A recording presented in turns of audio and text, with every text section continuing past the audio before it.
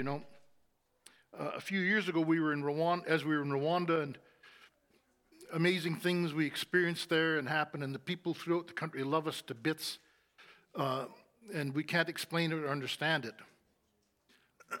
One day the Lord said to me, Dave, when Jesus entered the Jerusalem on the triumphal entry,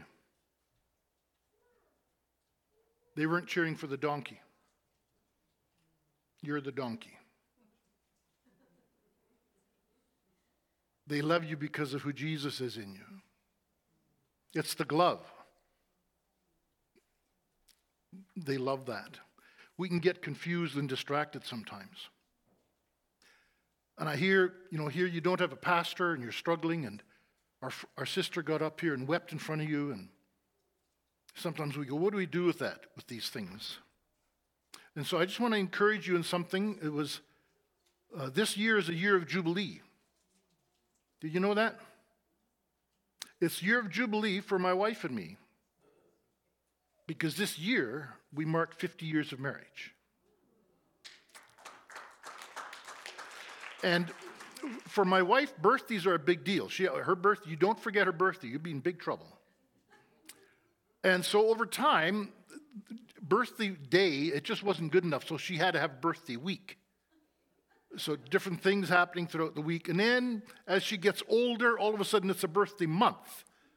All kinds of things happening. So now as we're trying to plan, what are we going to do for anniversary? It's August 3rd is the official day. And are we going to go on a trip? What are we going to do? Some event or whatever? And as I tried to bless my wife and try to figure out what to do, because looking up to one day, it's always a disappointment. And so I says, well, why don't we make it like it's a Jubilee year? The whole year is our celebration of our life together.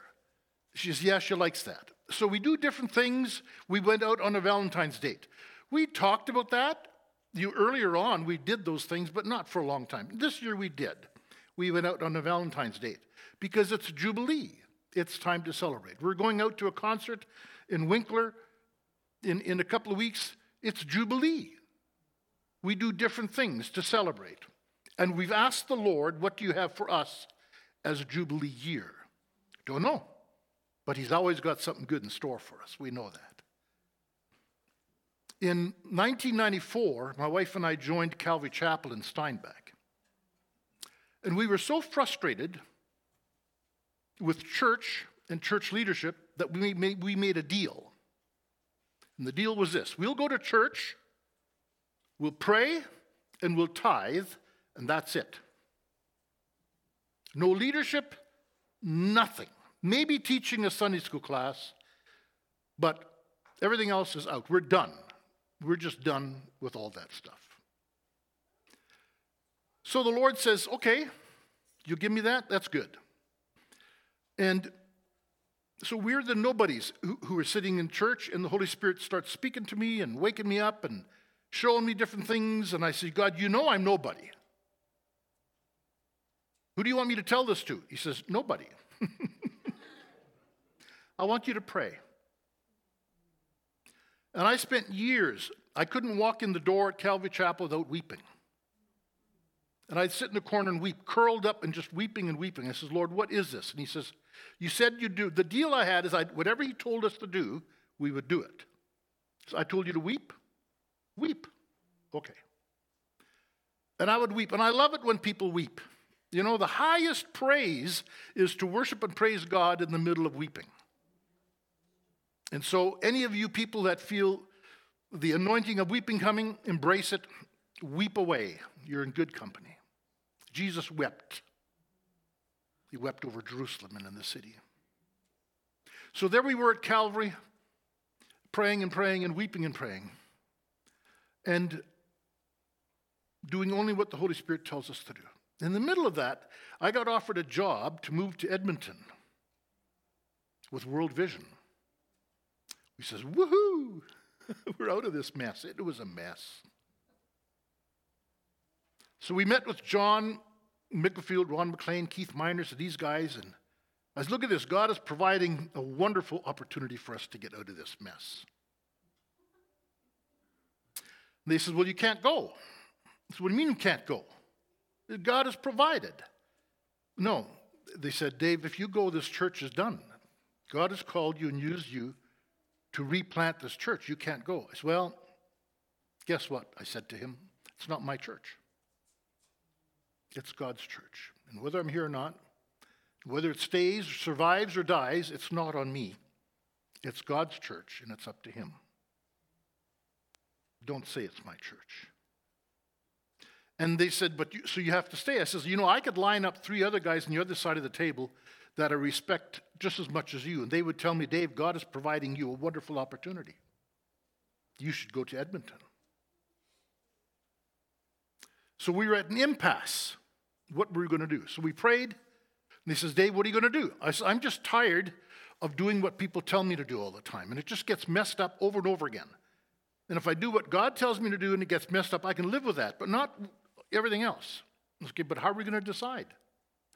We said, we're going to pray. And he says, and if God makes it very, very clear what to do, we'll endeavor to do that. Whatever God tells us to do, that's what we'll do. How will you know? I said, it's not my problem. God can create from nothing. He can move mountains and all these things. He could tell us what to do. His problem. So we covenanted together that we would know that we know. And John Mick says, Dave, in your level of maturity, don't assume an open door is God's leading. You might have to close a door. And since then, I've come to understand that an open door, if an open door is always God saying, go ahead, then we'd all be sleeping with prostitutes tonight because their door is always open. So let's be careful, shall we? What is God saying to do? Let's be clear on that. And so that night, my wife and I were happy with that. And that night, we went to bed minding our own business. And the Lord Jesus comes to me in a dream as vivid as you're sitting here.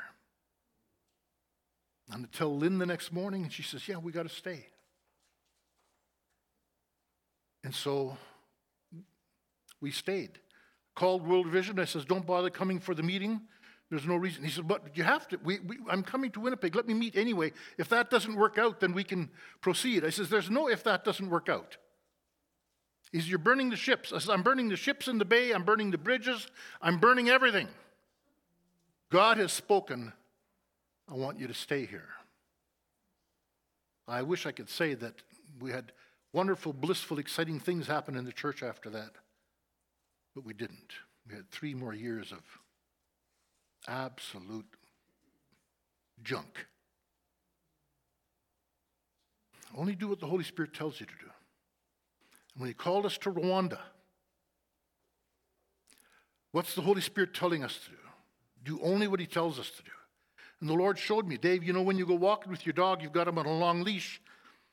And he says, it doesn't work with you that way, Dave, anymore. No. Shorten up the leash, 6-foot leash. And then he says, no. Let me grab you by the collar. This is how we're going to do life. Grab you by the collar. Do only what the Holy Spirit tells you to do in the moment. It's immediate yes. Immediate yes.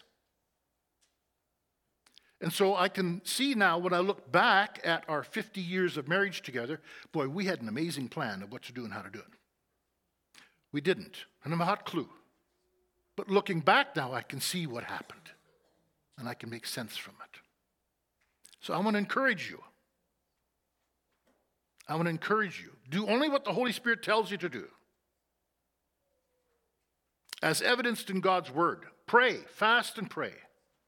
When you're in agreement, and if you're not in agreement, then don't proceed. You have to be in agreement. And agreement is possible because Jesus died, and he says that in John 17. So don't say, well, we have to move on. No. I think God is sick and tired. If he's not, at least I am, sick and tired of people moving on because they got majority rules. No. Unity. So I just want to encourage you, and that was for free. That was just humble trail, the road of love.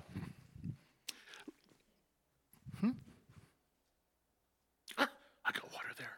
Probably not such a loud bottle either. Navigating through life filled with landmines. Interesting facts about life. Lord, I give you this morning. Holy Spirit, you have a plan. You always do. And when we finish this morning, we'll look back and we'll see, there it was, your plan. Lord, may we not see, oh, we missed it. May we know that we saw you. Did you know that there's landmines in 78 countries right now, scattered throughout the countries? Did you know that 15 to 20,000 people get killed every year by landmines? 80% of the people killed are civilians, not soldiers or nothing. Matter of fact, the majority of people killed are children.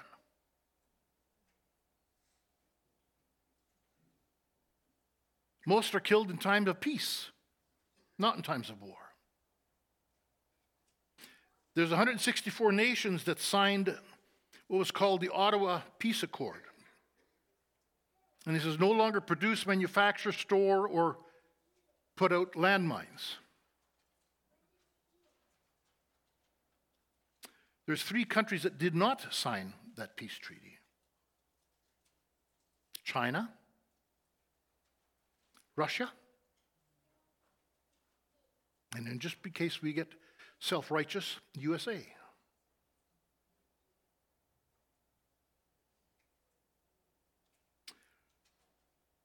There's landmines everywhere. So what happens when a landmine goes off?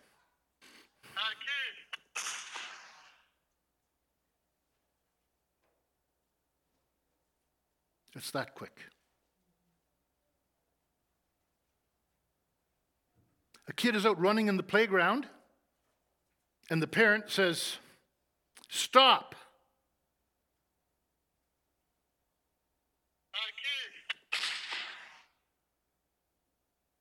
Then you hear the click, and the foot comes off from the click, and they're dead or maimed. This is life.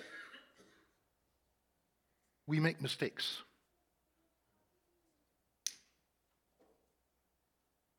First click, we stepped on the landmine.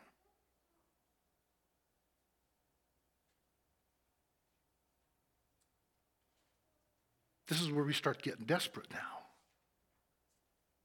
Oh, I shouldn't have stepped on this. No, you shouldn't have. Well, I read about how maybe to get out of this. Can I go check what I studied and what I read? No, you can't. You've stepped on the landmine. Without help, you're dead. Kaboom. I preached in Morris years ago. When I got done preaching, and the Lord says, "Dave, you really messed up. You're just so full of yourself, so you're arrogant and proud, and you're touting about how great you are." And I'm just sick of it. Driving home from Morris, I felt the Holy Spirit take me out back and throw me in the woodshed. Says, "We'll talk later." Driving home, Lynn looks at me, she says, "Dave, what was that? That was not a blessing. What was that?" The next morning, I call Ed Friesen from Morris Church, and I says, "Ed, I really made a mistake." He says, "Yeah, I know. We already had an elders meeting." That's a bad sign. I says, I really stepped on it, right? He says, "Yeah, we know you did. But Dave, when you come and you bring a word from the Lord, it's like we're hearing from the Lord. We're just tired of you. Can you go to the Lord now and bring us what the Lord gives you?" And so they helped me. They allowed that not to happen because they cared for me. We mess up. But whether or not we blow up is up to everybody else around us. When people here mess up, are they going to blow up? It's up to you. It's up to you. Somebody stepped on it. Somebody made a mistake. A youth, somebody, anybody, older person. But whether or not they blow up is up to people around them. Hang on. So we're living in in fear. I'm no longer a slave of fear. Fear is all around us. What are we going to do? What about this? What about that? Everywhere there's fear, fear, fear. And if we, and did you know there's countries who figured out how to clear landmines from fields? I read about that too in preparation. And what they discovered, if they throw a soccer ball out there when there's a bunch of kids around, it'll help clear the landmines. Because the kids will run out there and play soccer.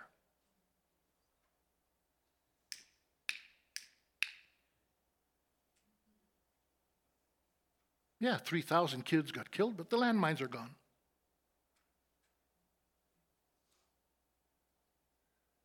It's a pretty somber thought, isn't it? This is the world we live in. And we are to be the salt and light in the world. And we can only make it together. We can only make it together. Because each of us at some time will do that. And when we do that, we need to go, help. Then when people help us off, we're okay, we don't talk about it. Don't spread that news. Don't hold it against people. No. Now we're going to move on the slide. Humble trail, the road of love. So God put it into our hearts. My wife and I have given our life to discipling one by one. Discipleship is not done from the pulpit. Discipleship is not done in big crusades. Discipleship is done one at a time as we walk with people. That's what Jesus did. That's what he told us to do. And years ago, when people asked, Dave, what's your plan, your strategy for building the church at Calvary? Now that you're a leader there, so, well, I'm going to train a disciple, whoever's in front of me, and I'm just going to do what Jesus tells me to do. Well, that's no strategy for building a church. No, you got it. That doesn't work that way. Well, that's kind of what Jesus told us to do, and I'm going to try that and see what happens. And they laughed at me. We brought in Andrew Micklefield. They laughed at me. That's going to be your senior pastor? That's not how you build a church. The ministerial, they laughed at me. So, well, I'm going to do it. 11 years later, when he was gone, then Rob Belfour came in, introduced him to the ministerial. Oh, you have a new youth leader. No, he's going to be our senior. What? That's not how you build a church. That's what Jesus said to do. I'm going to try that. Do only what Jesus says, and I can guarantee you will have trouble. If you don't want trouble, then don't do what Jesus says. But trouble will come later. So, here's the policy of how to make disciples. Don't walk ahead of me. I might not follow. You know, if you think you're a leader, and turn around and see who's following you. If there's nobody following you, you're just going for a walk. You're not leading anything. Who's following you? Don't walk ahead of me, I might not follow. Don't walk behind me, I might not lead. Just walk beside me and be my friend. That's what Jesus did. Let me be your friend. Let me walk beside you. And then he says, I'm going to die and I'm going to go to heaven because I want to be everybody's friend and I want to walk with everybody. But if I stay a human being, I can only do that with one person at a time. But I got to be able to do it with everybody. So he did that. So we're going to take some instructions now from Jesus. Next one. Thank you. Please. What to do. Make a disciple. God called us to train leaders of leaders of leaders, to train national leaders. Well, that sounds pretty heady, doesn't it? Do you know how you train national leaders? You have to train people who are not in any leadership position anywhere. They're nobodies. Train the nobodies, and then God will choose what to do with them. Because once somebody's in those leadership positions, they're already set in their ways. It's too late. Kaput. Finished. Train the ones that aren't in any leadership. Prepare them to be leaders of leaders of leaders. Prepare them to do what Paul says, follow me as I follow Jesus. So when we disciple people, we teach them to follow Jesus. Matthew 11:28. On the left side, I have the Holman Christian Study Bible. On the right side, I have the First Nations Bible because I love it and it says it in a simple way. Come to me, all of you who are weary and burdened, and I will give you rest. Jesus, you don't have to figure out whether or not you're weary and burdened and heavy laden. You don't have to figure that out. Because Jesus says, I can see you are all weary and heavy laden. And if you claim you're not, well, Jesus says you are. You can't do it. You can't do what you're supposed to do. And we get exhausted and beyond words to try and do it. We are all weary. Come close to my side, Jesus says, you whose hearts are on the ground, you who are pushed down and worn out, and I will refresh you. It's just a musical way of saying it. So when we're weary, we just can't do it anymore. And we weep, and the Lord says, come to me. We were in Rwanda many times, and this time, one of the first times we did a tour throughout the country. And the first session was with about 22 of the national leaders in this church. And they just removed the official national leaders at gunpoint and thrown them in prison and put these new guys in to lead the church. And these are the guys we're working with. And they were sitting like this, and the Lord had showed us before we went, you're going to go into the room and people are going to be ready to kill each other. And when you walk in, don't say anything, just watch. So walked in, and we could see it. They're all sitting like this, and they were ready to get each other. And I couldn't say anything. And I stood in front of them, and you know what God did? He showed me what was going on.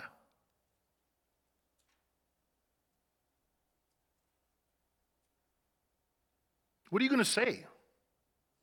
National leaders of a church of 2.5 million members, and you know they're ready to kill each other. Well, then don't be surprised with whatever is happening in the church. And God says, here you are, Dave. We brought you here now. And so I stood in front of them and did the only thing that made sense because I had no control over my faculties. I started weeping. They don't respect a man who cries, nevertheless, a man who weeps. For 3 years as I wept at Calvary, and I says, Lord, why am I forever weeping? And he says, Dave, there's much to weep over. I've chosen you to weep. So weep. You and your families that are broken and shattered, weep. Embrace it. Standing before them, weeping. My whole body was shaking. I couldn't control myself. I turned my back to them. He was weeping. He says to the Lord, you got really bad timing, you know.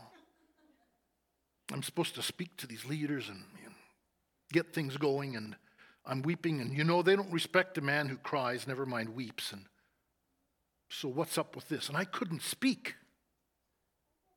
And I turned around and looked at them. And slowly their hands came down and they started relaxing. I hadn't said anything yet. And the Holy Spirit was moving. And he says, Dave, God sent you here with a message. Bring it. Okay. So he spoke the truth in the moment. Oh, and things went so smoothly and so greatly after that.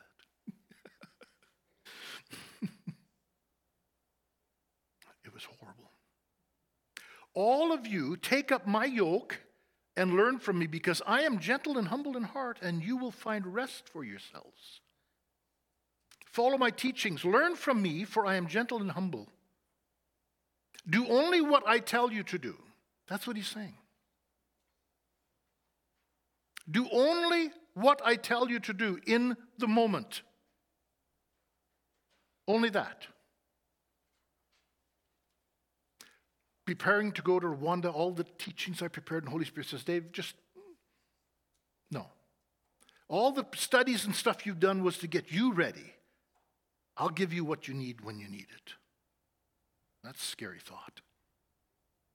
Just do what I tell you to do. When I tell you to do it. Why? Because my yoke is easy and my burden is light. First time I preached in Rwanda. First time. I was introduced, and one of the deacons stood up, and he said, God has sent us a prophet from Canada. I'm the associate pastor of a small chapel in Canada. I'm the definition of nobody. God's got nerve. And so when I got up to preach, and he says, and this is an educated congregation, we don't need a translator, we want PowerPoint, and just bring us what you have. And so all their academics were in one side of the room, and all the top brass, 2.5 million member church. I mean, there's a lot of brass there, right? And they wanted to see, what's this guy going to bring us? What's he got? And so I stood up and I started preaching. The PowerPoint went. I don't think he'd ever worked a PowerPoint. It's flitzing on and off and things are flashing. Everybody's going, oh, what's that? What's that? And as I'm talking, I could see nobody was connecting, you know? I could see it just wasn't working. What do you do when it's not working? You stop. So I stopped. It's a Pentecostal church. I'm walking around, pacing around on the platform, not knowing what to do. My wife behind me, she sees, Dave's in trouble. She starts praying in tongues. This Baptist Mennonite woman praying in tongues back there. Who ever heard of such a thing? Well, her husband's in trouble. Somebody's got to pray. So I'm walking around on the platform and I'm praying in tongues into the microphone. 3 years later, somebody says, Dave, you prayed in tongues into the microphone. It's a Pentecostal church. Says, yeah, but there's rules about how you pray in tongues. They got rules about everything. 3 years later, they told us what happened. Says, you prayed in tongues into the microphone. I did. In the middle of that, then the vice legal representative comes up and stands in front of me and says, Dave, we've got a problem here. We're going to solve it. Okay, public tongue is given. Now here's interpretation. Turn off the PowerPoint. It's distracting. You need a translator. We don't understand your accent. John Paul, you come up here and translate. He looks at me. Now give us the word you were told to give us. 3 years later, we found out why they love us so much. This is Dave, that morning when you prayed in tongues, the Holy Spirit fell on the whole congregation. And we hadn't encountered him for years. And there he was. Dave, we didn't know a white man could have the Holy Spirit. Could move in the Spirit. It was amazing. A white man with the Holy Spirit. Who knew? I said, what in the world have we been doing when we come here? Didn't know. I said, well, and we hadn't been praying in tongues. He says, why not? We forgot. We forgot. Just do what he tells you to do. Walking around not knowing what to do. What do? I pray in tongues. Okay, pray in tongues. What do we do now? 3 years later, I find out what was happening. Not in the moment. My wife always likes to know what the plan is. How things are going to roll out. You know, she had quite the time in Rwanda. In the moment, my yoke is easy, my burden is light. Dave, can you pray? Yes. Can you pray in tongues? Okay. What else am I going to do? I got nothing. I'm stuck here. Well, just do that. And as I do that, the Holy Spirit comes. How does God do amazing things in and through people? Just do what he tells you to do and see what happens. If you're looking for the amazing thing, it'll never happen. The amazing thing comes when you do simple obedience. So that we have in Matthew. Then we go to John, chapter 15. where Jesus is speaking. He says, my Father is glorified in this, that you produce much fruit and prove to be my disciples. Much fruit. What's the fruit we're looking for? Well, make disciples. Make disciples. It's that simple.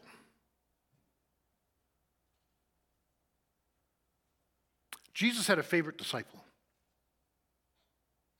John the Baptist. Not John the Baptist, pardon me. John, the disciple. John, the disciple he loved. When Jesus was dying on the cross, he says to John, here's your mom, here's your son. He had a favorite. I know us Mennonites don't like that. That's okay. I was my mom's favorite. But my brother thought he was, and my sisters thought they were, but that's okay. Make disciples. John was a disciple. Peter, James, and John were the next favorites. They would go up Mount of Transfiguration in the garden. He invited them up. Then he had the 12. And in the middle of the 12, he had Judas, who stole money, and he put him in charge of the money. What kind of guy does that? We want to expose him, do an expose, uncover it, put him in prison. Jesus says that you're always going to have thieves. And if you're going to try and eliminate all them, you're going to waste your time. What you're not going to be doing is making disciples. Why don't you focus on what I ask you to do? Make disciples. I loved in Rwanda teaching this and trying to make the point, because we discovered from about 3,300 pastors, I think I met 2 times a pastor who had a disciple. What's wrong with the church when there's no discipleship? When there's no disciples, everything is wrong. And then we add discipleship as a program, something we're going to do. If discipleship is not number one, then it's nothing. And I love telling these African guys that, you know, when your daughter gets married, a year later you're looking for something, right? You're waiting for something. Now in Rwanda, the culture is very aware of what you want a year after somebody's married.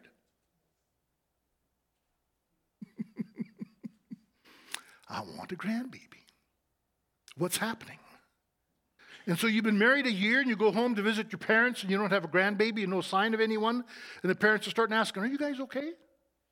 Like, you're healthy? Everything's okay? Yeah. You love each other? Yeah. They get quite personal and pokey about it. Because, where's my grandbaby?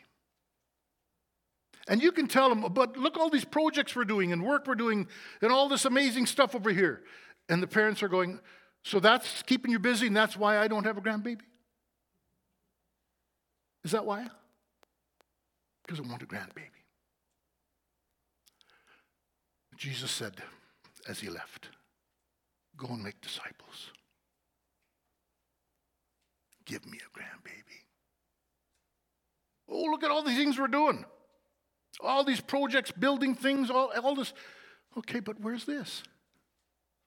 Because Jesus says, as you do all that, building in those things, you make disciples as you do it. Whatever you're doing, make disciples as you do it. As you go fishing, hunting, whatever. Building, business, make disciples as you do it. That's everything. My Father is glorified by this, that you produce much fruit and prove to be my disciples. So Jesus says, if I'm doing a good job in discipling you, you will go and make disciples. But if you're not, then somehow I failed.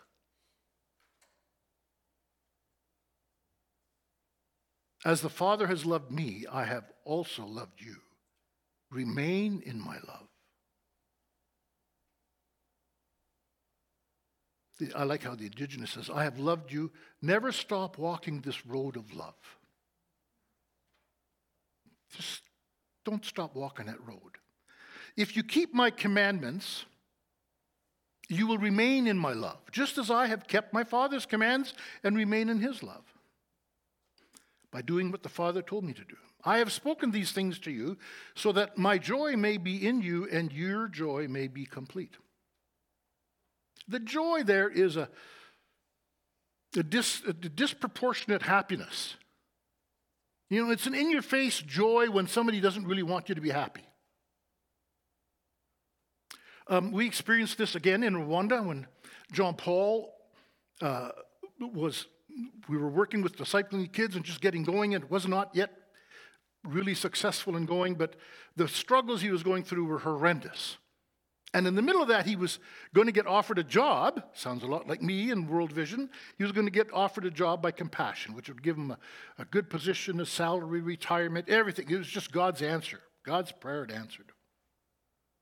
And so he comes to sit with us in our home in Rwanda we'd rented, and he says, Dave, I got to talk to you about this job offer, and they're going to let me know like in 2 days. I said, oh, just now you're talking to me? He said, yeah, I didn't want to talk to you sooner because I knew what you'd say. So you've made up your mind. He says, well, it's God's provision. I said, then why don't you just do it? He says, well, our relationship says that we need to be together. I said, okay. So he told me about this job. I asked a bunch of different questions, and there's no way I could bless him because I saw it as the enemy trying to take him off of the path that he was supposed to be on. But I got no business telling anybody what he's supposed to do. When you train a disciple, you do not tell them what to do or what not to do. You challenge them to defend what they want to do from Scripture, from the Holy Spirit, but do not tell them what to do. Question, do a lot of those things. And when I give counsel and advice, and somebody says, I did that because you told me to. Oh, no, don't tell me you're doing what I'm telling you to do. Oh, that's trouble. Now I can't speak my piece because I'm responsible for everybody. No. Each of us is responsible for our choices. And so I said to him, I said, okay, here. I couldn't make peace with it, so I prayed. I said, okay, I'll give you the blessing and I'll pray. So I prayed and I says, Father, here's John Paul, and he has this opportunity in front of him, and he sees it as a gift from you, as a way to be set free. And Father, you know that I don't agree with him. And Father, you know we can't both be right. So either John Paul's right or I'm right. But we both only want what you want, Father. We do not want something that is not you. We're both agreed on that. And so, Father, will you open doors no one can close and close doors that no one can open and make things clear? Amen. And he said, boy, Dave, that's a very serious prayer. I said, but now we're still in unity, aren't we? We both want what the Lord wants. And the Lord's going to make it clear. So he went back the next day, and then he came to see us at the end of the day, and he said he'd gone to the meeting, and they'd all said before, we all knew who we were going to hire. John Paul was here at the top of the heap, and everybody else was a mile down. He was the number one candidate for everything. But they said to each other, before we hire him, why don't we go home tonight and pray and just ask the Lord if this is really what he wants? Aha, cha-ching. If everybody wants only what the Lord wants. So John Paul went in and he sat down for the meeting. They said, John Paul, we don't understand. We all love you. You're the best candidate. You're the most fantastic person ever. You're the only one who makes any sense. But all of us, to a person, this morning came back and says, don't hire John Paul. I was so happy. Oh, I was doing a happy dance. Ooh, ooh, ooh, ooh, ooh, ooh, ooh, ooh, and singing praises. I was just happy. John Paul and Dina were there, and Dina says, Dave, you're not a blessing. I'm not happy. Okay. I'll do the happy dance inside and cool down.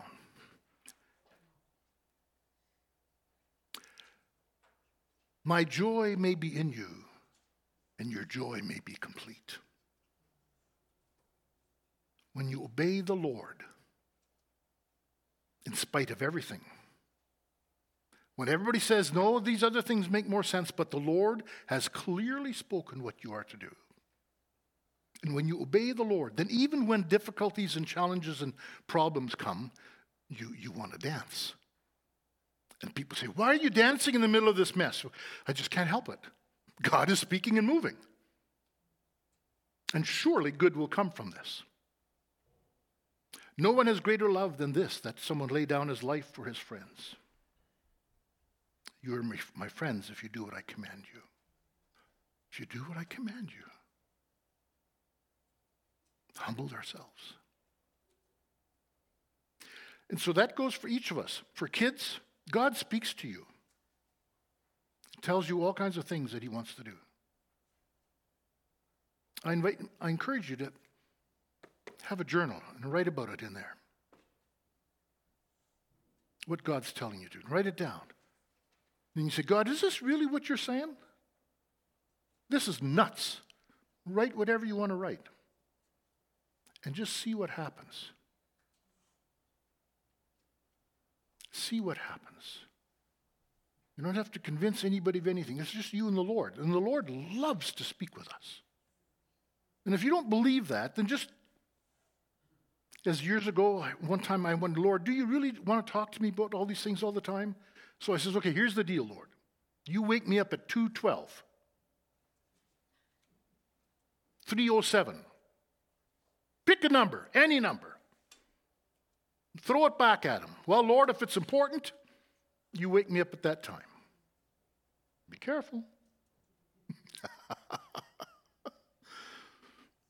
And then when you wake up and you get frustrated, why can't I go to sleep? Then look at your clock and the light will go on. God wants to talk to me. It's about relationship, fellowship.